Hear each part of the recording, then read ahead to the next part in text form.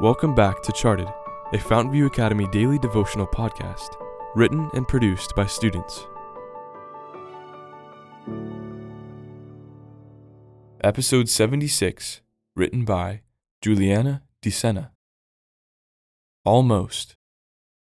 There is a terrible danger in delaying to yield to the pleading voice of God's Holy Spirit in choosing to live in sin, for such this delay really is. Steps to Christ, page 32. Conviction rang through the walls of the courtroom as the last words of Paul's testimony fell from his lips. King Agrippa leaned forward in his throne, his gaze fixed on the elderly prisoner standing before him on the cold marble tile.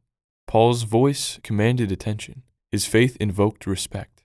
Little did the king know that of all the court sessions he had conducted, this one would hold the most significance.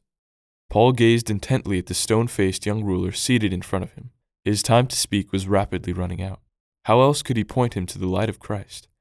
Sympathy, pity, and love flooded Paul's heart, for he saw before him not a pompous monarch, but a lost soul. In desperation he cried, "King Agrippa, do you believe the prophets? I know that you do believe." The impassive stone features flickered for just a moment.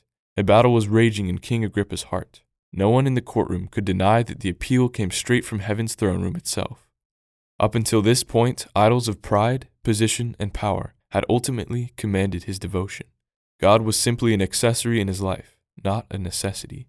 However, the time had now come for him to publicly declare who held his full allegiance. Would he listen to God's pleading, or remain entangled in corruption and sin? Would he falter? He faltered. "You almost convinced me to become a Christian." Almost. Perhaps it is one of the saddest and most despondent words in the human language.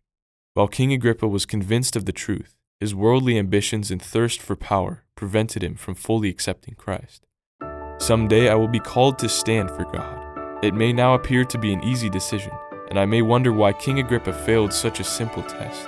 However, when I find myself in his place, will I falter, almost convinced, or will I unhesitatingly declare my faith?